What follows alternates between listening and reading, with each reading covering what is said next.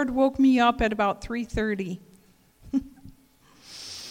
And I was praying over communion. I was praying over what God wanted to say to us today, what he was saying to me.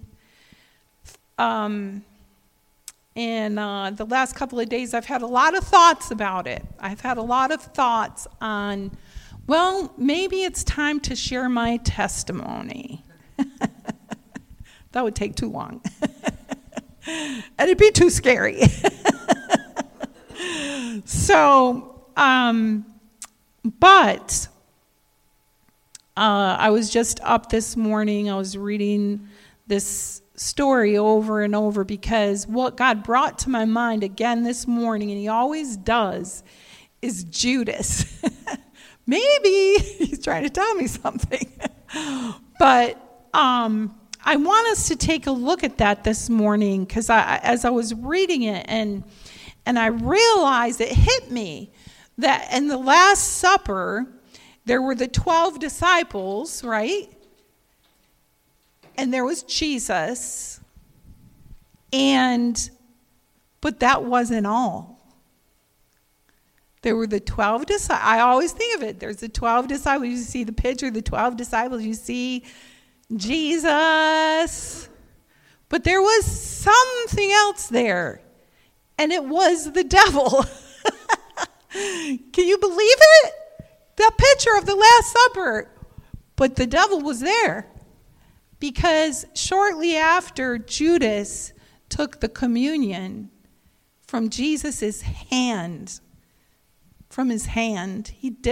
Jesus was next to Judas. He dipped it in the oil and he gave it to Judas. And it says that when Judas ate the bread, the body, that Satan entered in to him at that point. And I'm going to tell you something. That's always bothered me. It's always bothered me. Because I've always gone for the lost puppy, rescue those in trouble, You want to rescue those, and this I know the Lord has shown me this in my spirit, is that Judas loved Jesus. Judas loved Jesus.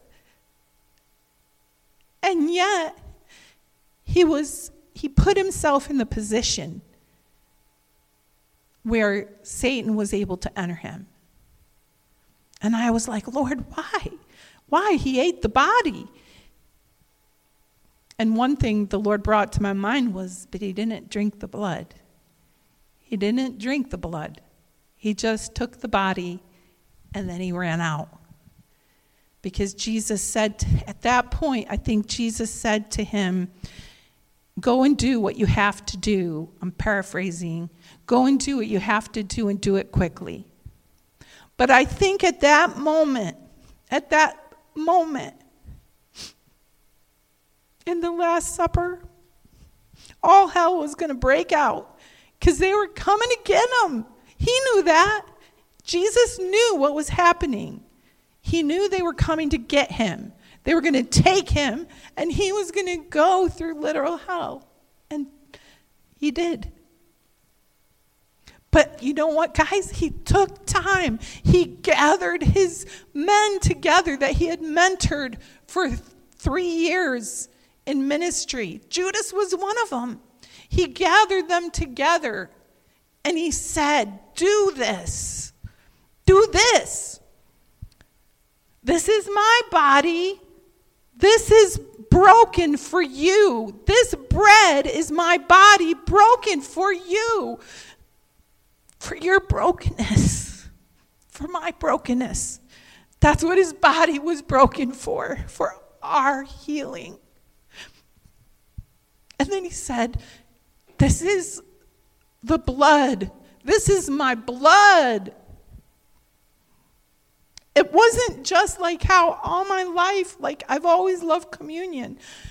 And I've always tried to remember Jesus and what he did on the cross, and would come to tears often and come to a place of repentance because, you're taught, and it says in the word, be thinking about this.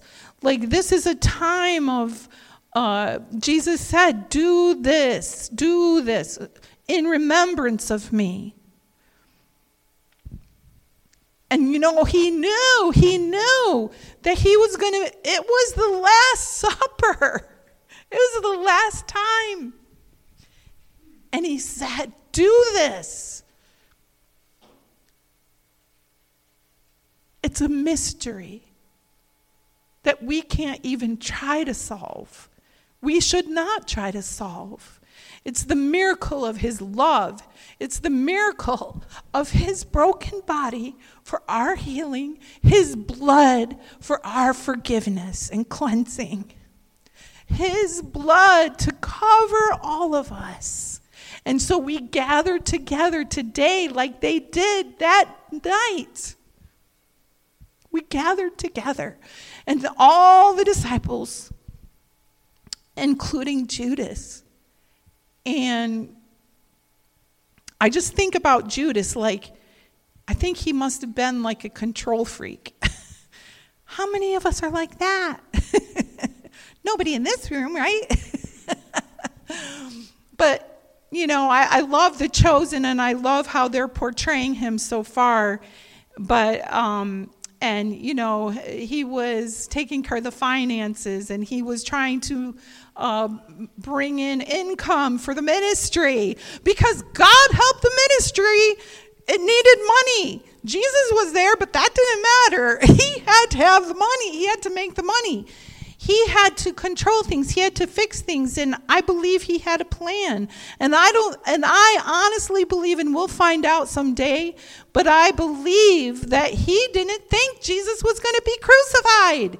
He thought Jesus would come out on top because he believed Jesus was the Messiah. But he had a plan, and it was his own plan, and it wasn't Jesus' plan. It was his plan. And it was to fix things, and it was to make things okay. And it bit him. It wasn't what Jesus wanted. It's not what he wants from us. He wants our surrender. He wants our submission. He wants us to say, come here, gather around, do this. This is my body. This is my blood. I'm doing this for you. Remember it. Remember it when things get tough. Remember that you have to gather together. You have to come together. You have to come together. That is part of the plan, the gathering. This is part of the plan, the gathering of his people, the gathering of marriages, the gathering of families. And I praise God. I was thinking about it this morning. What a blessing, the gathering of this family to worship God and to come before him and to be blessed, to take the body and the blood of Jesus to cover every need we have.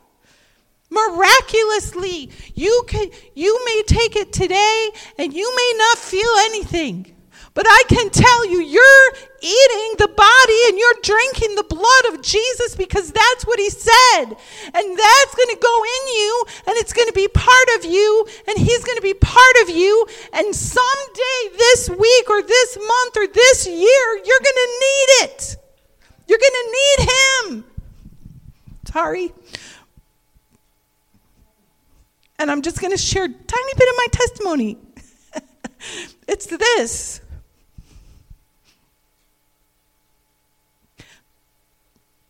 When we had COVID, when it came, and we all thought everyone might die, and some of us almost did. But, it was scary, and we couldn't come to church. We stopped having church for a while, and I got to tell you, I was scared. I was so scared. I was scared for my kids. I was scared for my grandkids. And we tried to do what was right. And but one of the things that happened through that is that we were home. So the Lord had been speaking to me for about a year or so about communion, koinonia. That means communion. Can we say it together? Koinonia. This church knows it. They hear it almost every week. It's a magical word. It's really not magical. It's a supernatural word. It's a holy word. And it's connection to Jesus. It's connection. So during that time, we started having communion at home. And it was hard. It was weird. It was like, is this right? And I remember kids, you coming down like the first week that COVID came out and all the grandkids came down, and we actually had a bottle of Concord wine because it came from Jerusalem.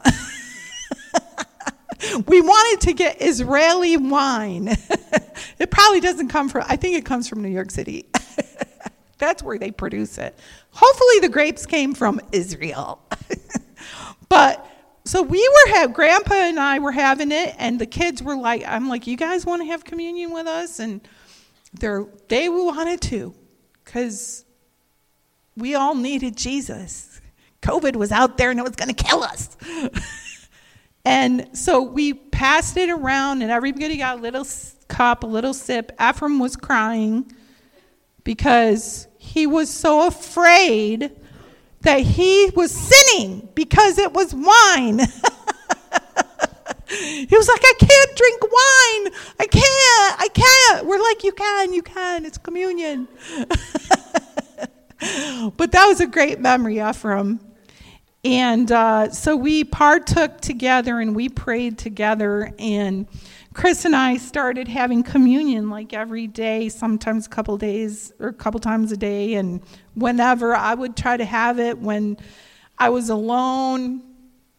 And I'm going to tell you something. Something happened to me. And I can't really share it here because I don't want to scare anybody, any kids.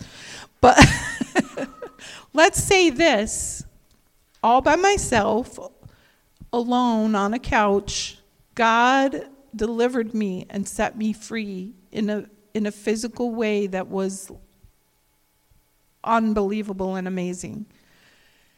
And I know he has shown me. Because I'm like, Lord, how did that happen? Because I was kind of a lot like Judas. And I think I have Judas tendencies. I think that I try to fix things. I try to control things. I want to fix things for Jesus. I want to do things for Jesus. And yet, I didn't realize it, but by having that place in my heart, I was actually separating myself from Jesus, from him doing it, from his help. So many of us get tired. We get so tired. We get so frustrated. We get so, what's fed up? What's going on? Because we're trying so hard, and Jesus just says, no. Come here. Gather with me. Come with me. Here, take this piece of bread.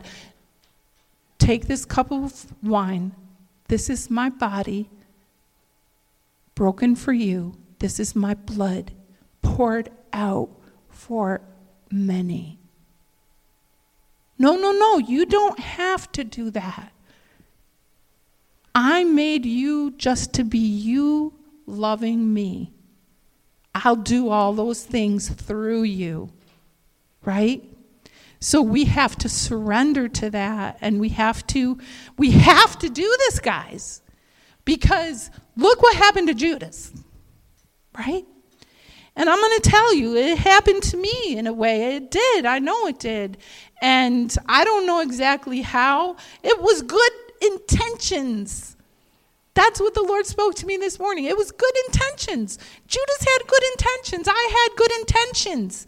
But it wasn't what we needed. We need Jesus. We need him. We need his blood. We need his body. He knew that night they were coming. The soldiers were coming. They were on their way. He gave Judas that last chance. He said, Judas. Or he didn't say Judas. He said, someone in this room is going to betray me. He gave him an opportunity to say, it's me. But Judas made a choice. And this is the message I have for this communion this morning. Lizzie's looking at her watch. She always tells me I take too long on communion, but today's the day. But, so, this is the thing. This is the word. We have a choice to make.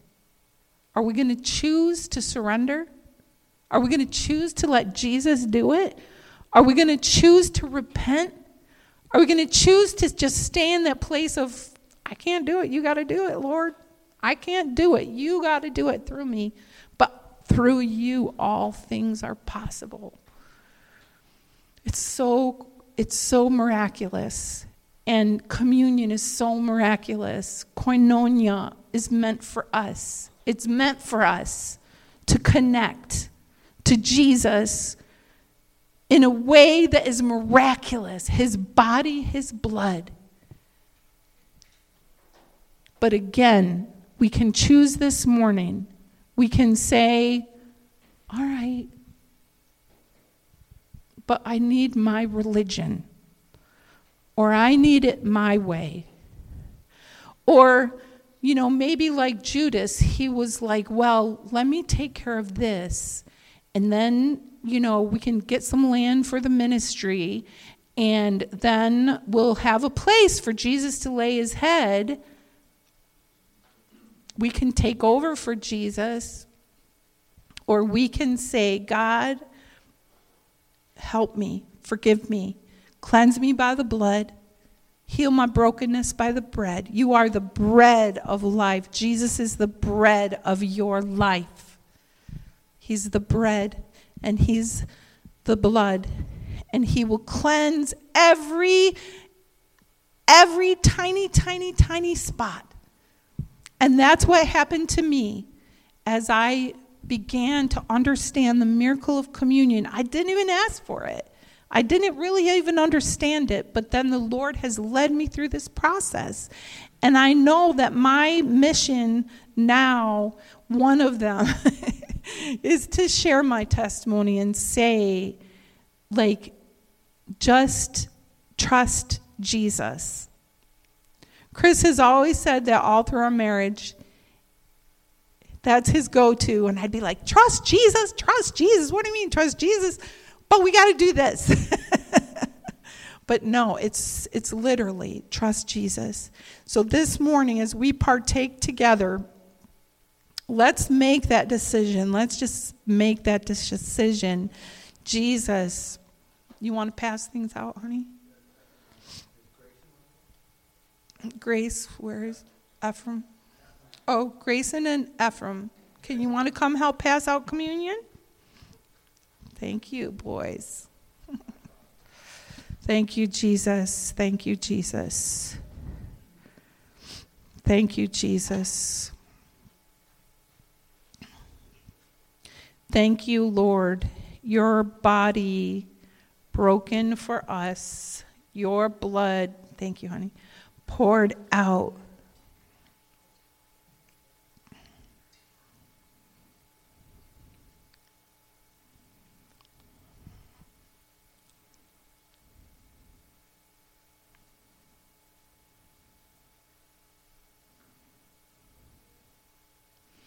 Luke 22:19.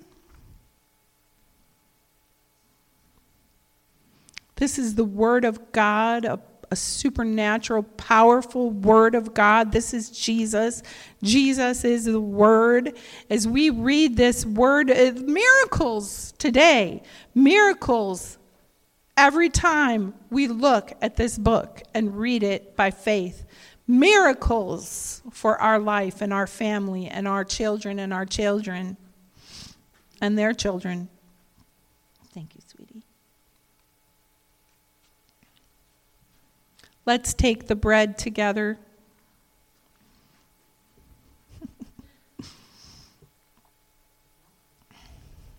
And hold it up.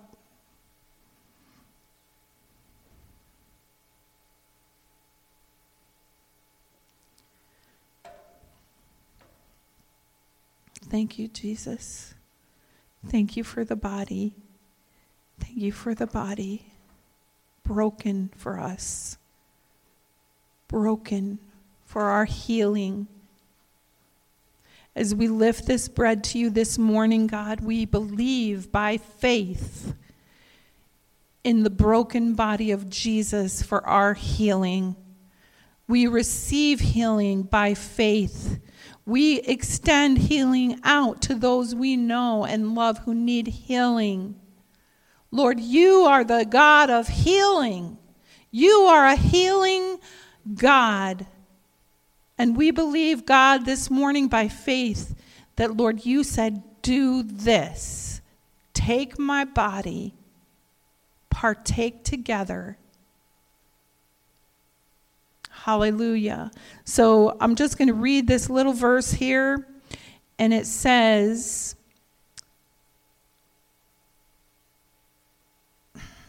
and he took bread, and he gave thanks, and he broke it. So let's break that little piece of bread as Jesus showed us to do. And he gave it to them, saying, this is my body given for you. Do this in remembrance of me. Let's partake.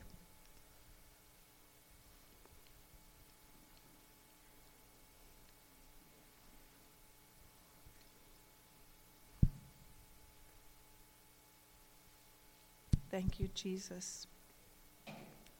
Thank you for your healing, Lord. And in the same way, he took the cup. Let's take the cup. Hold it up. This cup is the new covenant in my blood. I'm going to say that again. This cup is the new covenant in my blood, which is poured out for you. Let's partake.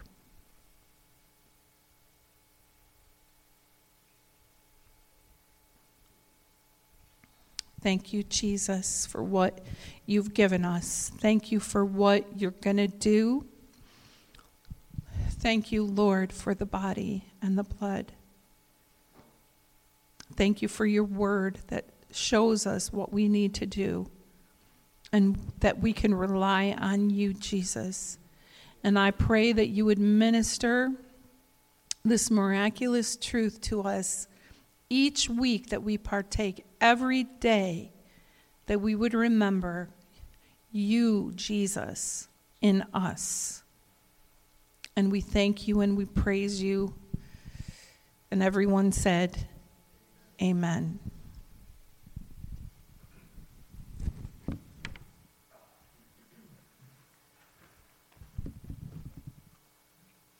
Well, praise the Lord, amen. Praise the Lord.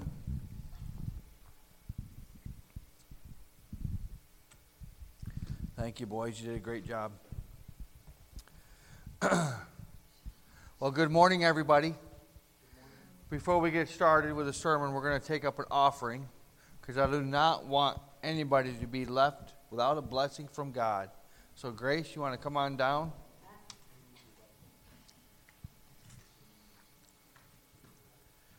So, Father, we thank you and we praise you for this day. We thank you, Lord God, for the work that you've done for us on the cross. We thank you, Lord God, for your communion. We thank you, Lord God, that we can gather together as a family. Lord God, to come and worship you and to partake of communion together. I thank you, Lord God, for each person here. I pray that you would bless them. Bless the work of their hands. Bless, Lord God, them financially, physically. Bring healing to their bodies, Lord Jesus. And I just thank you, Lord God, for what you're doing in this house and what you're going to do, Lord Jesus. Lord God, we are just trusting you with all our hearts, not leaning on our own understanding, but acknowledging you in all our ways. And I know that you will make our path straight. And we just praise you and we thank you for this tithes and offerings in Jesus' name. Amen. Amen. Okay.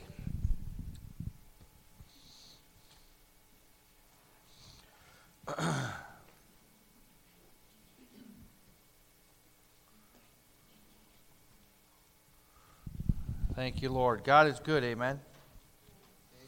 Get that thing to flip over. There we go. All the time. I'm going to flip too far now. There we go.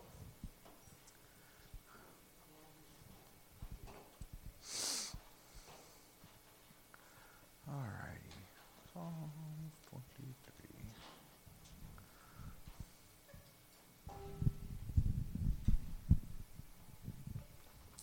Father, I pray, Lord God, that you would speak through me and use me. I pray that, Lord God, that you would open our ears and eyes to your word and our hearts and our minds to receive all that you have for us today.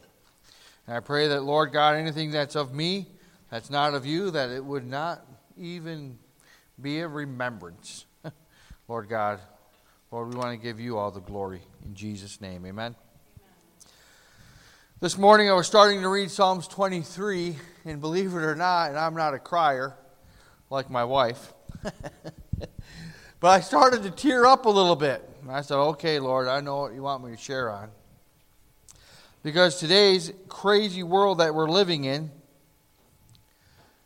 and all kinds of things that we're hearing every day, from all kinds of people who you want to trust and believe, who think are making right decisions, but you don't know what to believe because you don't know what is going on. Because all we hear of is wars, rumors of wars, pestilence, plagues, famines. You know, it's crazy. You hear things like there's no eggs left in the shopping markets, and you hear all kinds of crazy things that can bring worry and stress. Thanks. That can bring worry and stress to your mind. And when I was reading through Psalms 23, I just it's so true. The psalmist David. I like to picture things in my mind when I read the Word a lot. And I can picture David, just heart full of praise, under a tree overlooking a field of beautiful green grass. Beautiful green grass. It's kind of like spelling anchor, okay? So you got to forgive me. It's an inside joke.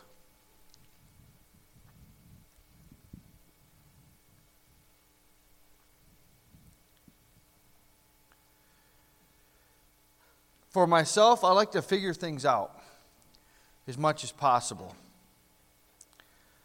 And I think that's probably could be a drawback, but I like to exhaust all of my human abilities and capabilities first. I think I take too many things on in my own strength. And I don't know about you, everybody else is out here. For myself, I kind of okay, Lord, I can handle this, I can do this on my own. I can take care of this. This isn't that big of a deal. And my wife was agreeing, She says, it's true. I'll try to exhaust all of my resources first before I go into full-blown panic mode. But I really don't. Because the Lord always brings me back to my senses. He always like, okay, you're rooted in Christ, built up. Believe in my word, get into my word, trust me. Don't rely on your own strength. Don't trust in man. I think we put too much hope and faith in men. You know, there's a scripture in the Bible that really bothers me a lot. I mean, there's a couple of them that really bother me. But one of them is in Luke chapter 21. Or excuse me, it's in Luke chapter 6, verses 27 through 28. No, that's not the one. Try Luke 21:16, Joe. Luke 21:16. This one here really gets to my heart. You know, and when I'm reading this, Julie and I, we've been watching The Chosen. We've watched all the series, all of the episodes, you know, and we look forward to watching those every Sunday, The Chosen episodes in the series. And I'm telling you, we want to show it here in the church for the whole congregation, have a movie night. We want the kids to do that and partake of that. But one of the things, this last week's episode is Jesus going to his hometown of Nazareth, right? He's there. And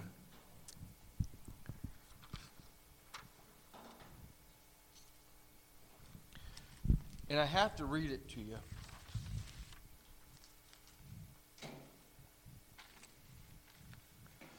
Because sometimes when you feel like things are going bad, and everything is like against you, and you just can't seem like you don't seem like you can get ahead, or you take 2 steps forward and you get knocked back 3 steps, and you feel like you're starting right back off where you began. You know, I think of Jesus when he returned to Galilee, and he says, and this is in Luke 4, chapter 14 through 27. I'm going to read it. In the power of the Spirit and news about spreading through the whole countryside, he taught in their synagogues, and everyone praised him.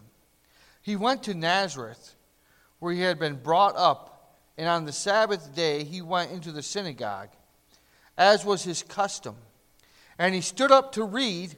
The scroll of the prophet Isaiah was handed. Let me read that again, because I want to paraphrase. I want to, not paraphrase, but I want to, you know, he stood up to read. He's in the synagogue. Jesus is in the synagogue. He stands up to read. And the scroll of Isaiah was handed to him. He didn't pick out this scroll. It was handed to him. Unrolling it, he found the place where it is written. I don't know about you, but sometimes when I read my word, when I get it out, I'll open it up and I'll read like the first thing. And my wife is big on this. Open up the Bible and what is God saying to you right there in that when you first open it up.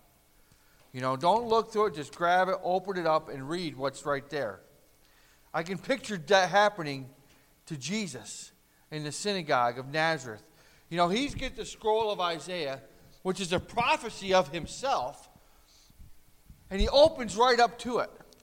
And it wasn't like, you know he's God, so you know everything that's going on, right? But he opens up to it, and it says, "The Spirit of the Lord is on me, because he has anointed me to preach good news to the poor. He has set me to proclaim freedom for the prisoners and recovery of sight for the blind, to release the oppressed, to proclaim the year of the Lord's favor." Then he rolls up the scroll and he gave it back to the attendant. And then he sat down. The eyes of everyone in the synagogue were on him. And they were fastened to him, it says. And then he began to saying to them, "Today this scripture is fulfilled in your hearing."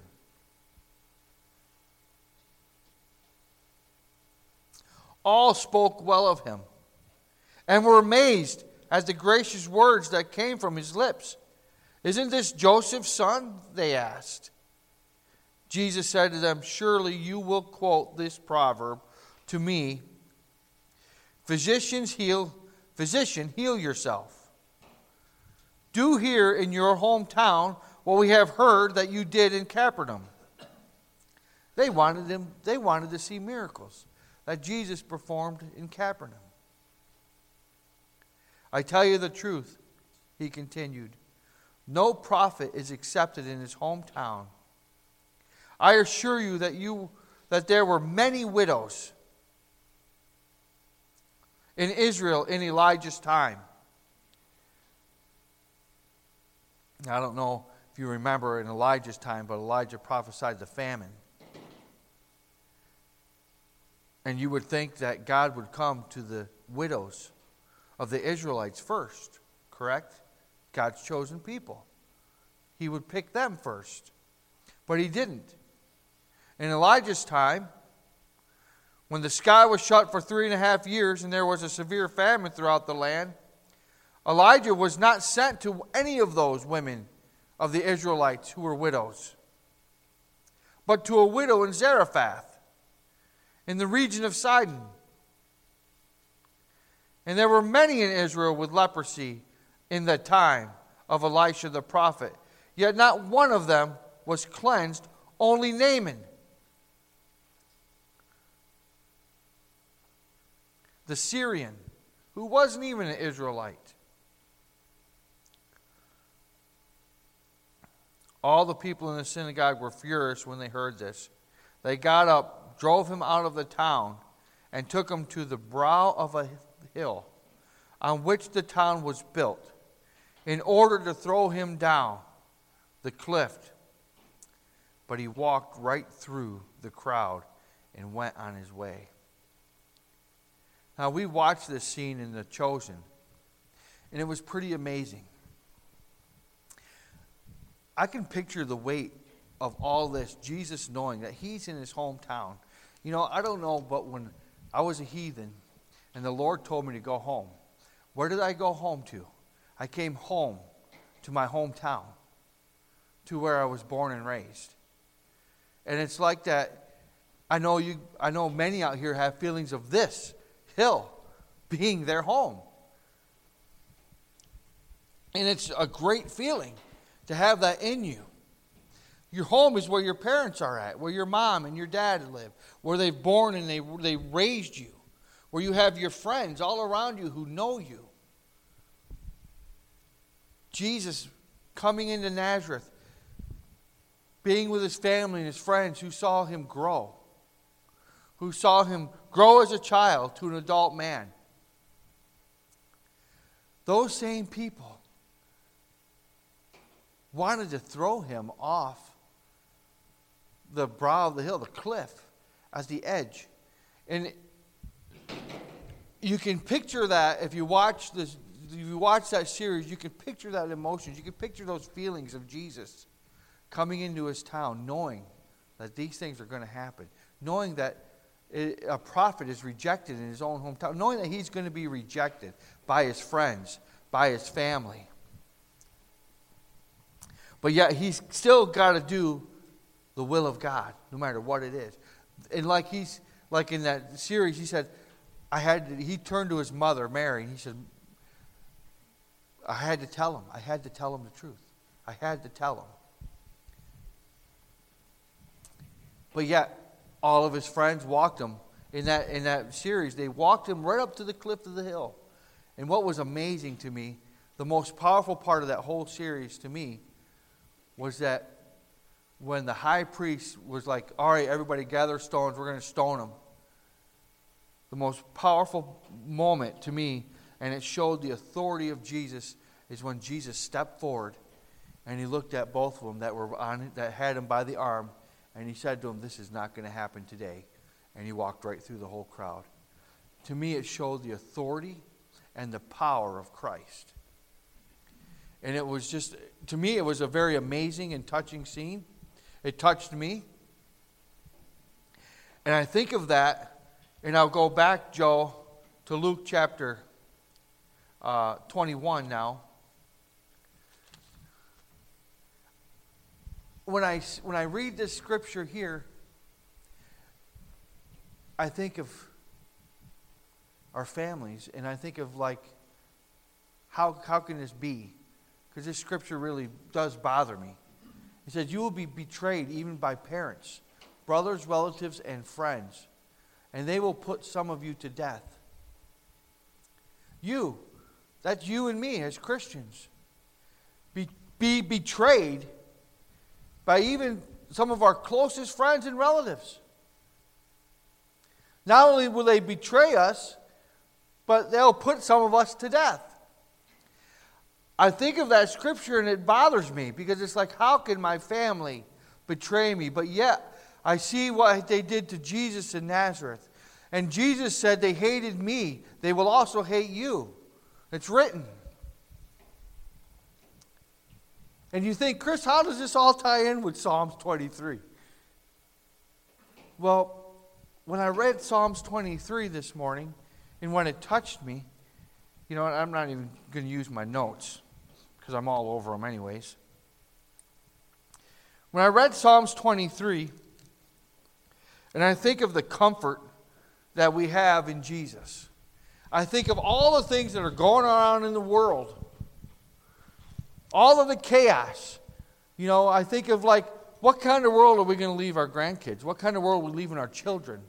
What kind of witness are we being to them? How am I impacting their future?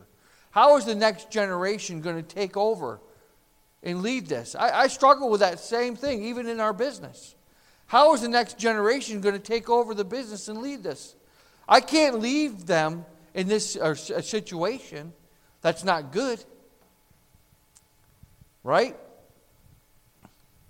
How am I passing down the heritage of Christ for my family? How am I impacting their lives? Not just how am I, but how is my witness? How is my testimony? How is Jesus impacting their lives? When we gather around and we have family gatherings, you know, are we talking about what Christ has done in our lives? Are we sharing what Jesus is doing? A lot of times we're not.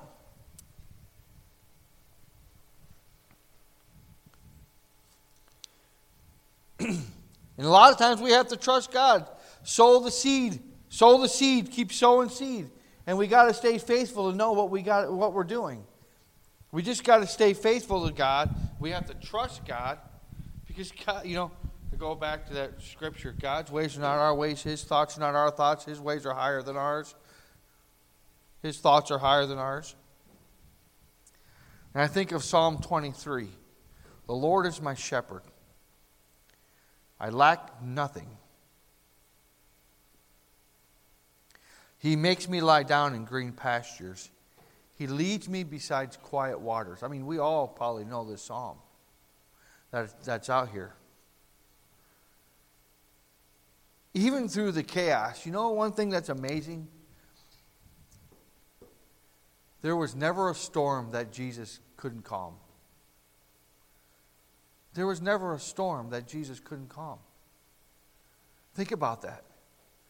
Jesus was asleep in the middle of a storm on the ocean with the 12 disciples, and they're all saying, we're all going to die. Wake up, wake up. We're all going to die. This boat's going under.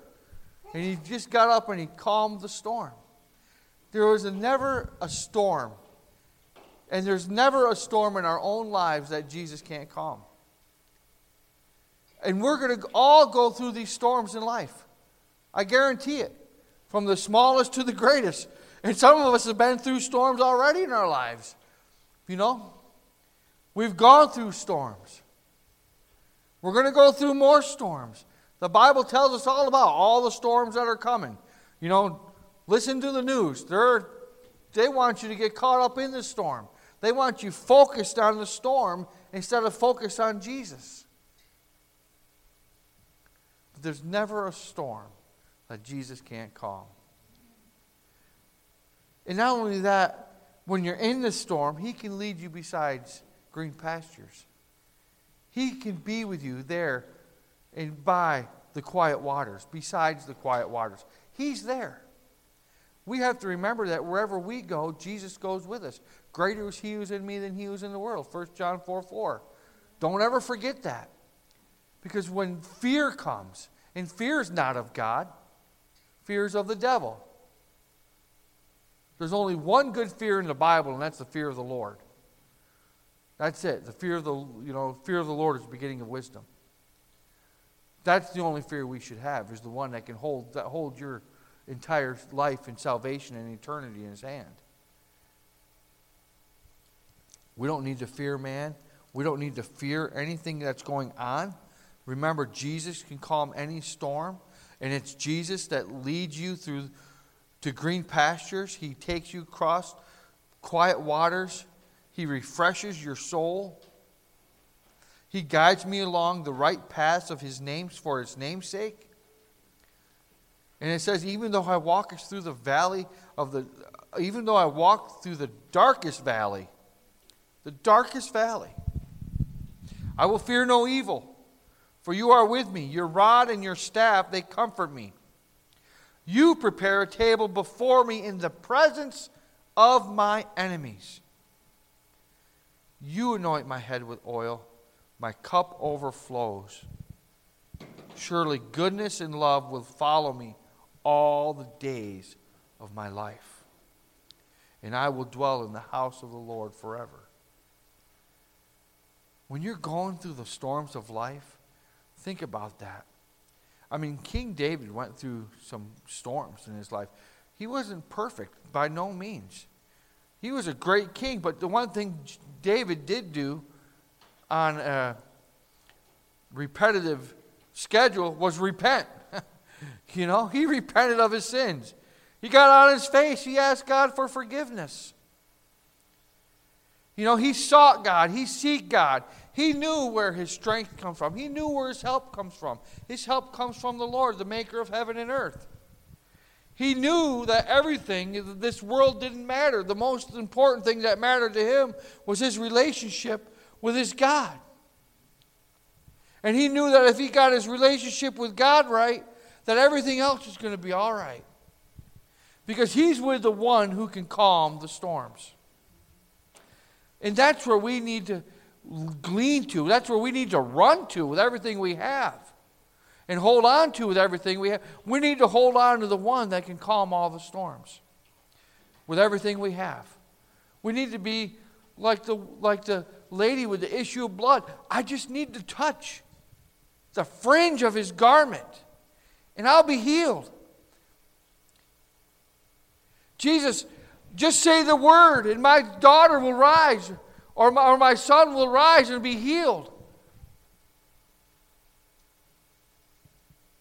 That's what we need to be like. And even though, we read, I know Matthew 24, I know Luke 21 is all about the end times, and we're going through parts of these end times.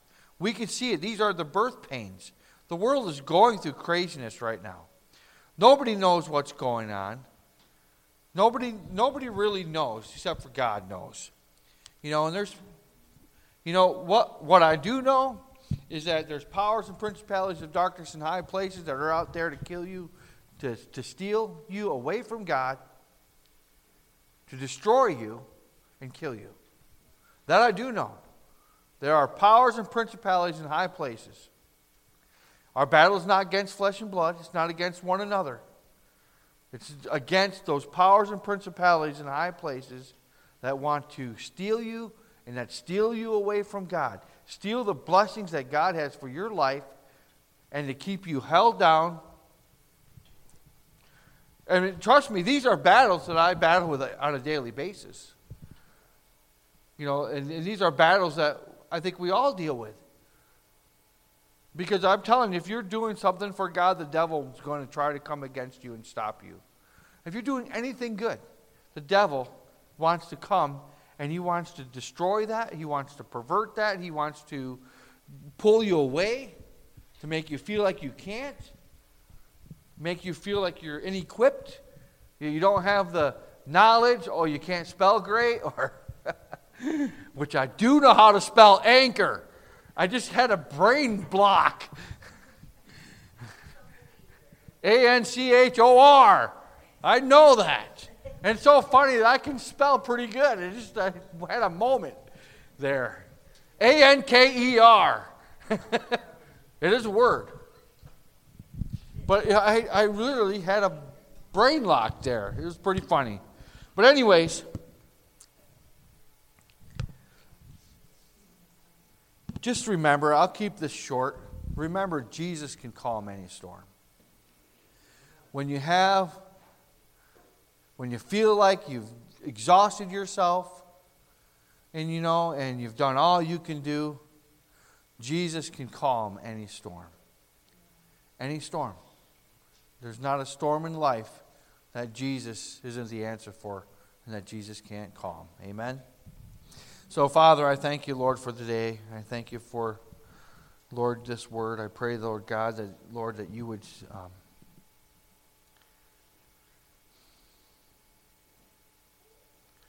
just, Lord God, let it sink in, whatever's from you, right into our spirits.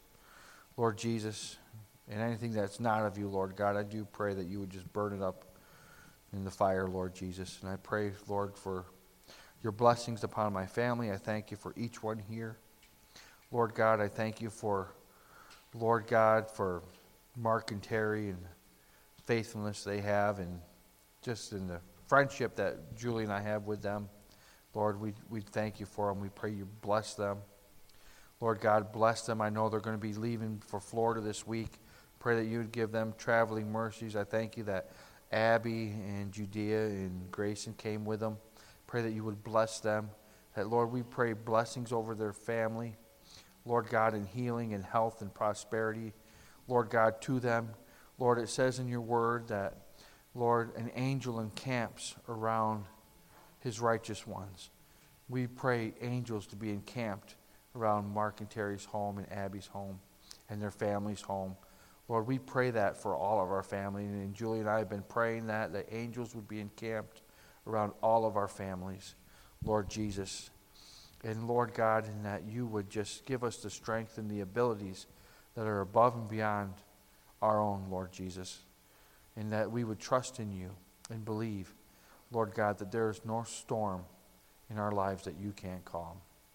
Lord God, help us to find our peace and our rest in you, as King David did in the Psalms. Lord God, help us to have a great faith and a supernatural trust in you. And I thank you, Lord, and praise you. In Jesus' name, amen. Amen. Well, thank you, everyone. It's great seeing you. It's like a third of the church is filled. Amen.